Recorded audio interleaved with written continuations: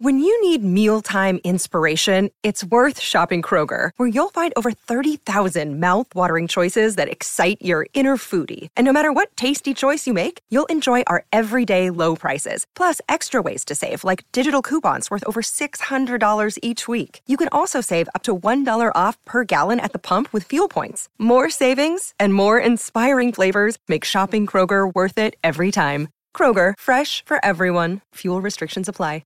With threats to our nation waiting around every corner, adaptability is more important than ever. When conditions change without notice, quick strategic thinking is crucial. And with obstacles consistently impending, determination is essential in overcoming them. It's this willingness, decisiveness, and resilience that sets Marines apart. With our fighting spirit, we don't just fight battles, we win them. Marines are the constant our nation counts on to fight the unknown. And through adaptable problem solving, we do just that. Learn more at marines.com.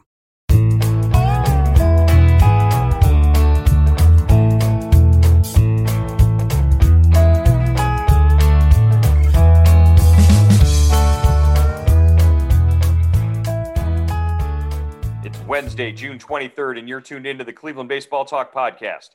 I'm Joe Noga, joined by Paul Hoynes, our Tribe beat writer.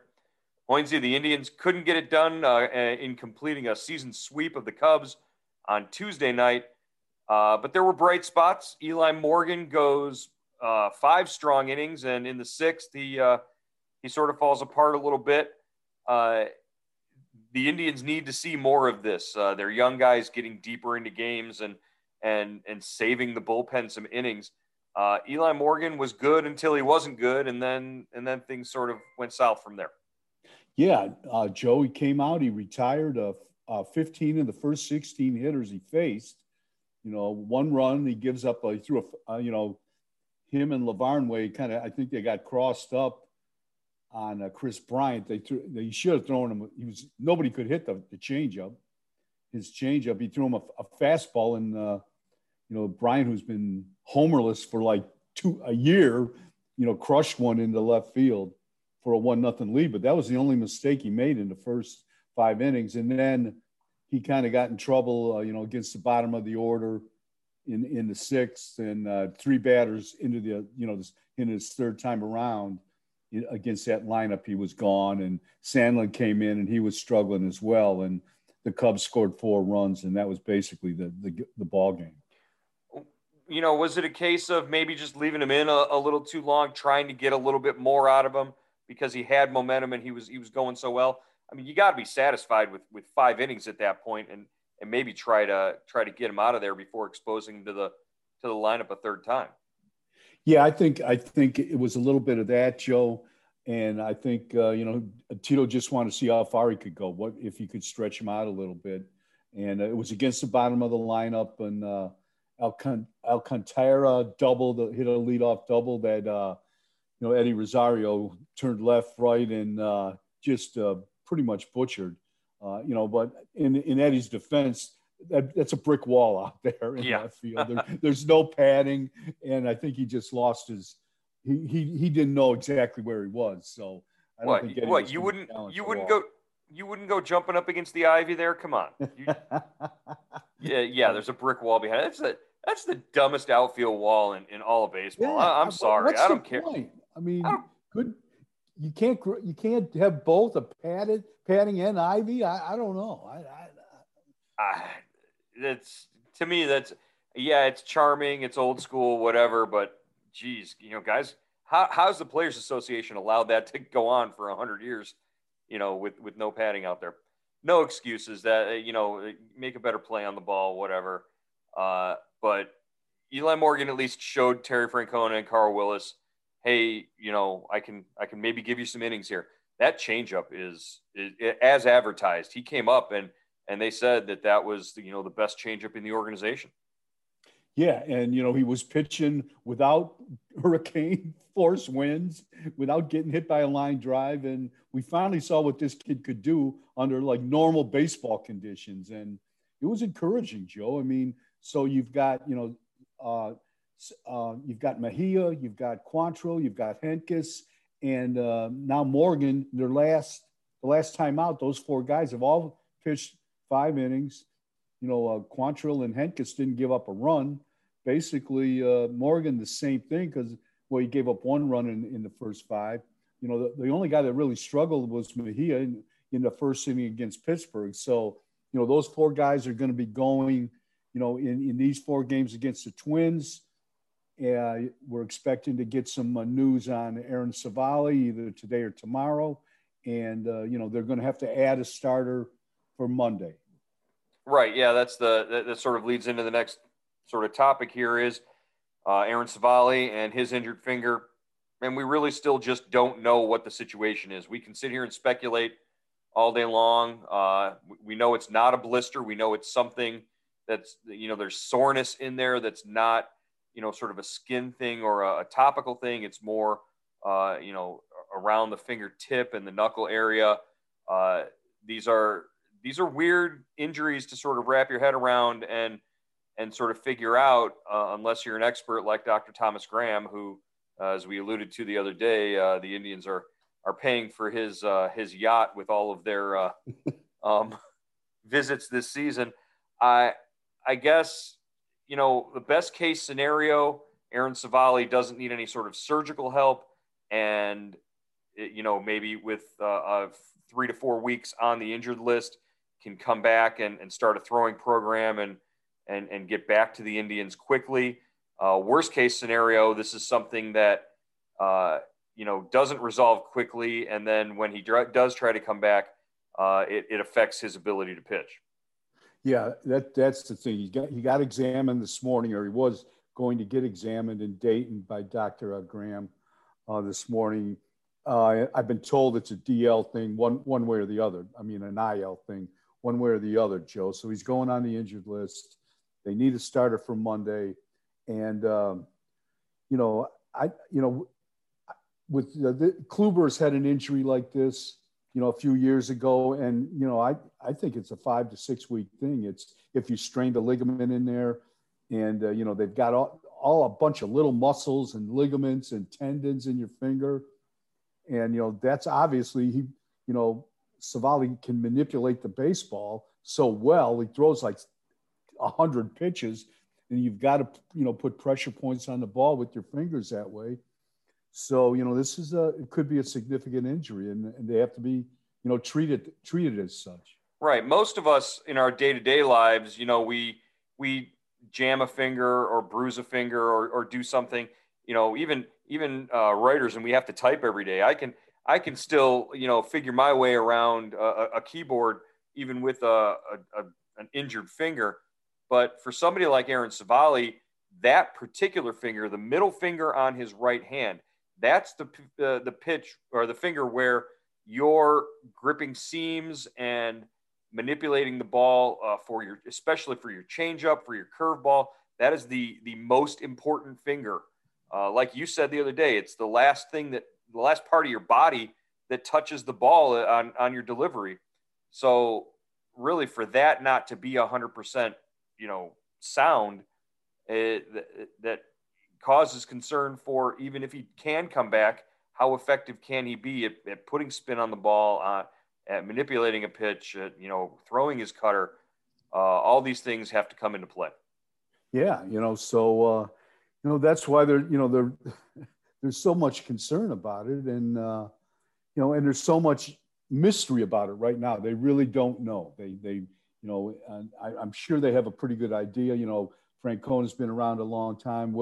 Carl Willis, the pitching coach, has been around a long time. They've dealt with pitchers that have had this. So I'm sure in the back of their mind, they've got an idea exactly what this is. You know, Civale told Francona yesterday when they talked that he felt like like you said, he had jammed his finger and that the fingertip was sore. And, you know, but, you know, he knows he didn't jam it, you know, so he did it pitching. And, you know, I was wondering, Joe, what do you know, somebody sent me an email and said, could he have done it, you know, swinging the bat, you know, in the at bat before? Now, I didn't even think about that. And I didn't ask Tito that either. And I wrote that when he was first removed from the game, I put that in the post that I put up, just saying, hey, he's been taken out of the game. You know, just noting that he had been at the plate prior to that. He'd only swung at one pitch in that at bat. The rest of the time, the bat was on his shoulder. It kind of was up and in, wasn't it? It was kind of a weird swing. It was an up and in, yeah, and it was a foul that he fouled the ball off. So, again, this goes back to they should have had the universal DH, and if that were the case, then there wouldn't be a pitcher batting in the National League Park. It's a terrible decision by the Players Association and Major League Baseball at the beginning of the year, because look at we saw there's a pitcher in Atlanta who hurt himself. And MLB wanted it. They wanted the universal. Right. It was the Players Association that thought that it wasn't a good idea. So I don't know. A lot of things play into this, and we'll see. Hopefully we get good news tomorrow on Aaron Savali and his condition.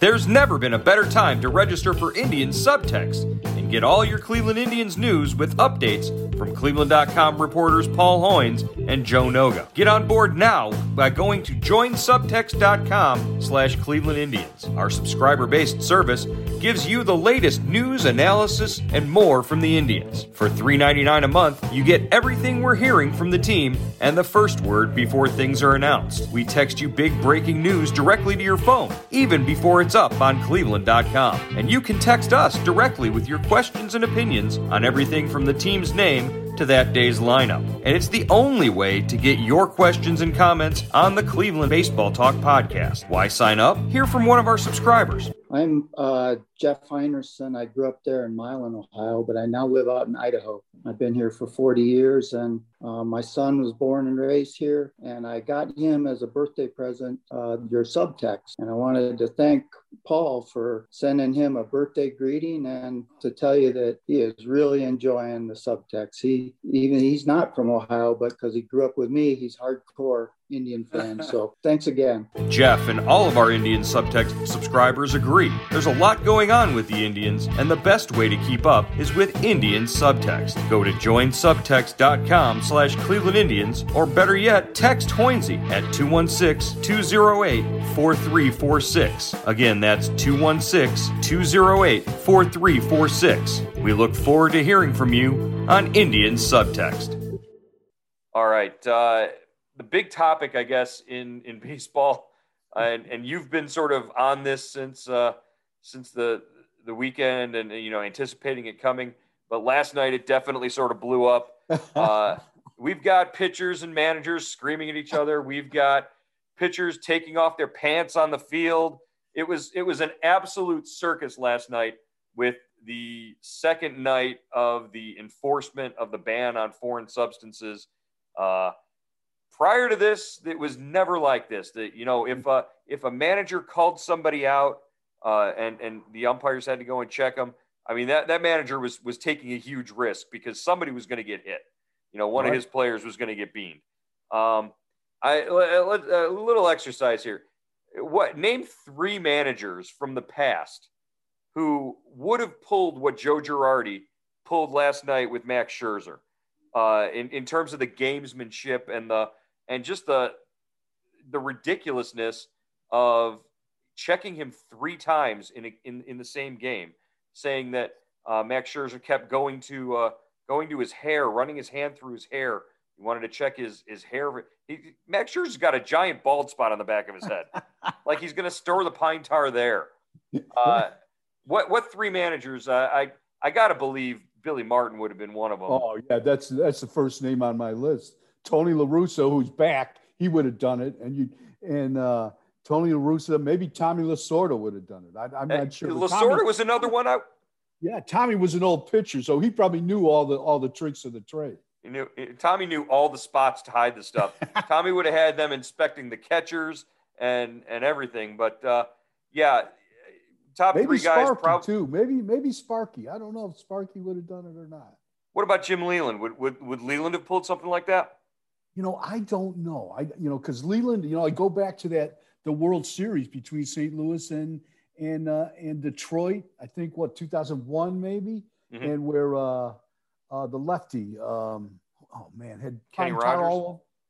Yeah, Kenny Rogers had pine tar all over his hands, and Leland let it go. I mean, it was his guy, but La Russa never said anything about it. So, and that's because of the relationship between La Russa and Leland. So, yeah, that might play into it. But Girardi, I mean, you've got the Phillies and the Nationals.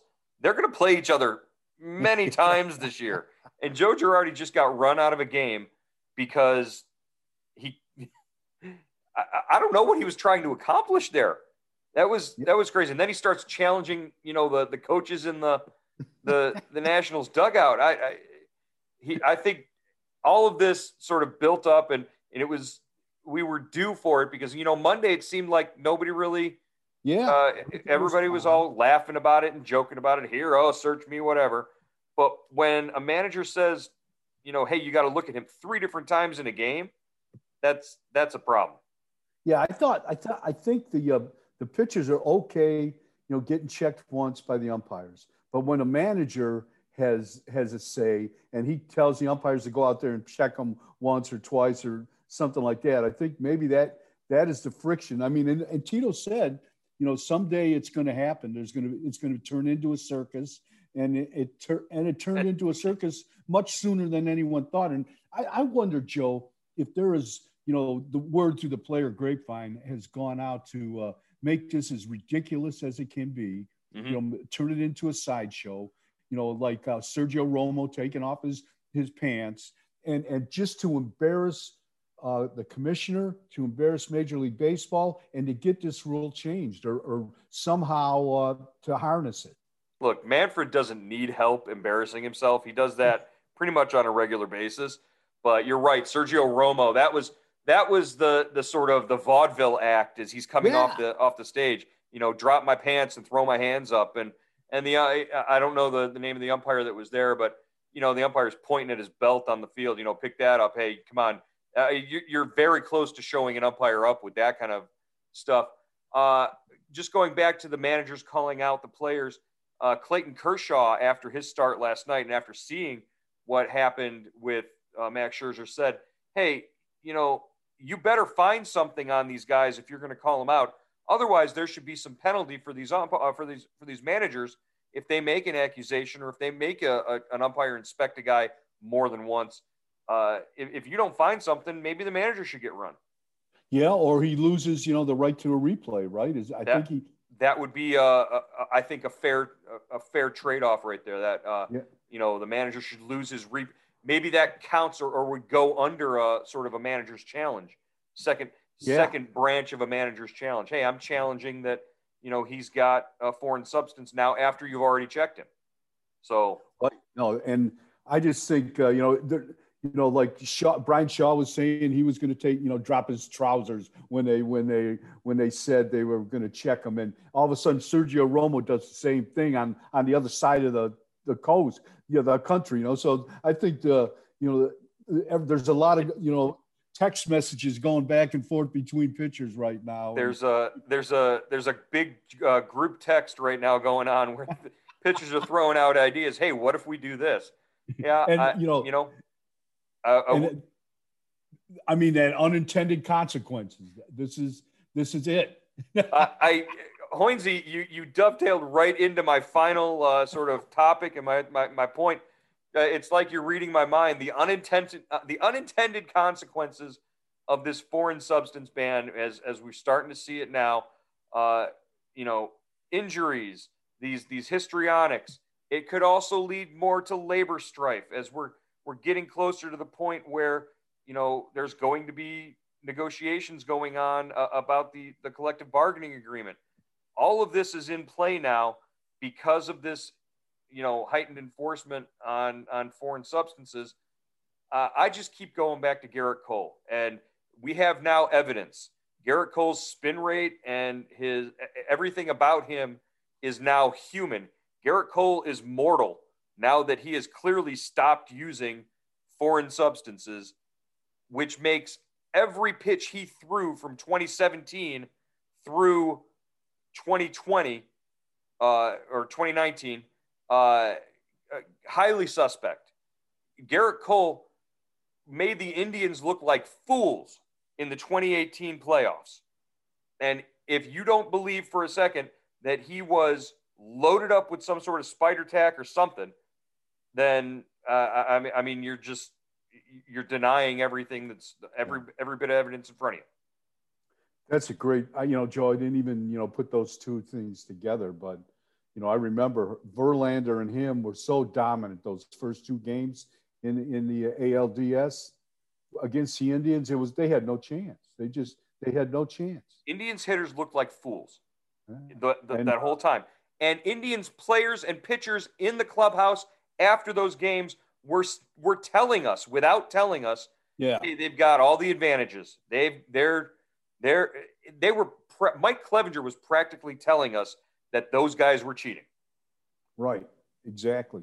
And and sometimes I don't know about you, Joe, but when you look back on it, it seems a lot clearer than when they're telling you face to face. So I mean, sometimes I've got to get hit over the head with a 2x4 to realize, okay, this is what's happening. We know Hoynesy. We know Hoynesy. We've been around. We've seen. Go ahead. But but the more I think about that, the more you're right. I mean, they were telling us, but it was almost like in code. That baseball code. Right. It's those unwritten rules. Hey, you don't do this. If you go to another team, you don't say this. That kind of stuff. But as somebody who's tried to walk you through Zoom press conferences, I understand that sometimes the 2x4 method needs to be applied to sort of explaining things. So that's where we are. I think in the long run, what Major League Baseball is trying to get the foreign substances out of the game, is probably the right thing and the best thing. I think doing it in the middle of the season, doing it on sort of as a cold turkey move might not have been the best approach, and history might reflect that, but they had to do something to protect the integrity of the game. I get that. We've seen they're talking about adding a substance or coating the ball in a substance that would change the color of the ball if a foreign substance is applied, and that could be done when they rub the balls in the mud or the mudding machine that they use to prepare the balls for a game. So maybe that helps. Maybe a different kind of baseball, a change to the ball, make it more tacky. Like heck, the balls that my kid uses in Little League, those things have great grip on them. Maybe you change the seams and raise the seams a little bit. I guess the ball that's in Japan are a little tackier, easier to get a feel on. So, without getting into too much discussion of the baseballs, we'll save that for another day. Hoynesy, off day in Minnesota. Indians open a 4-game series Thursday. We will preview that tomorrow here on the Cleveland Baseball Talk podcast. Good stuff, Paul. We'll talk to you tomorrow. All right, Joe.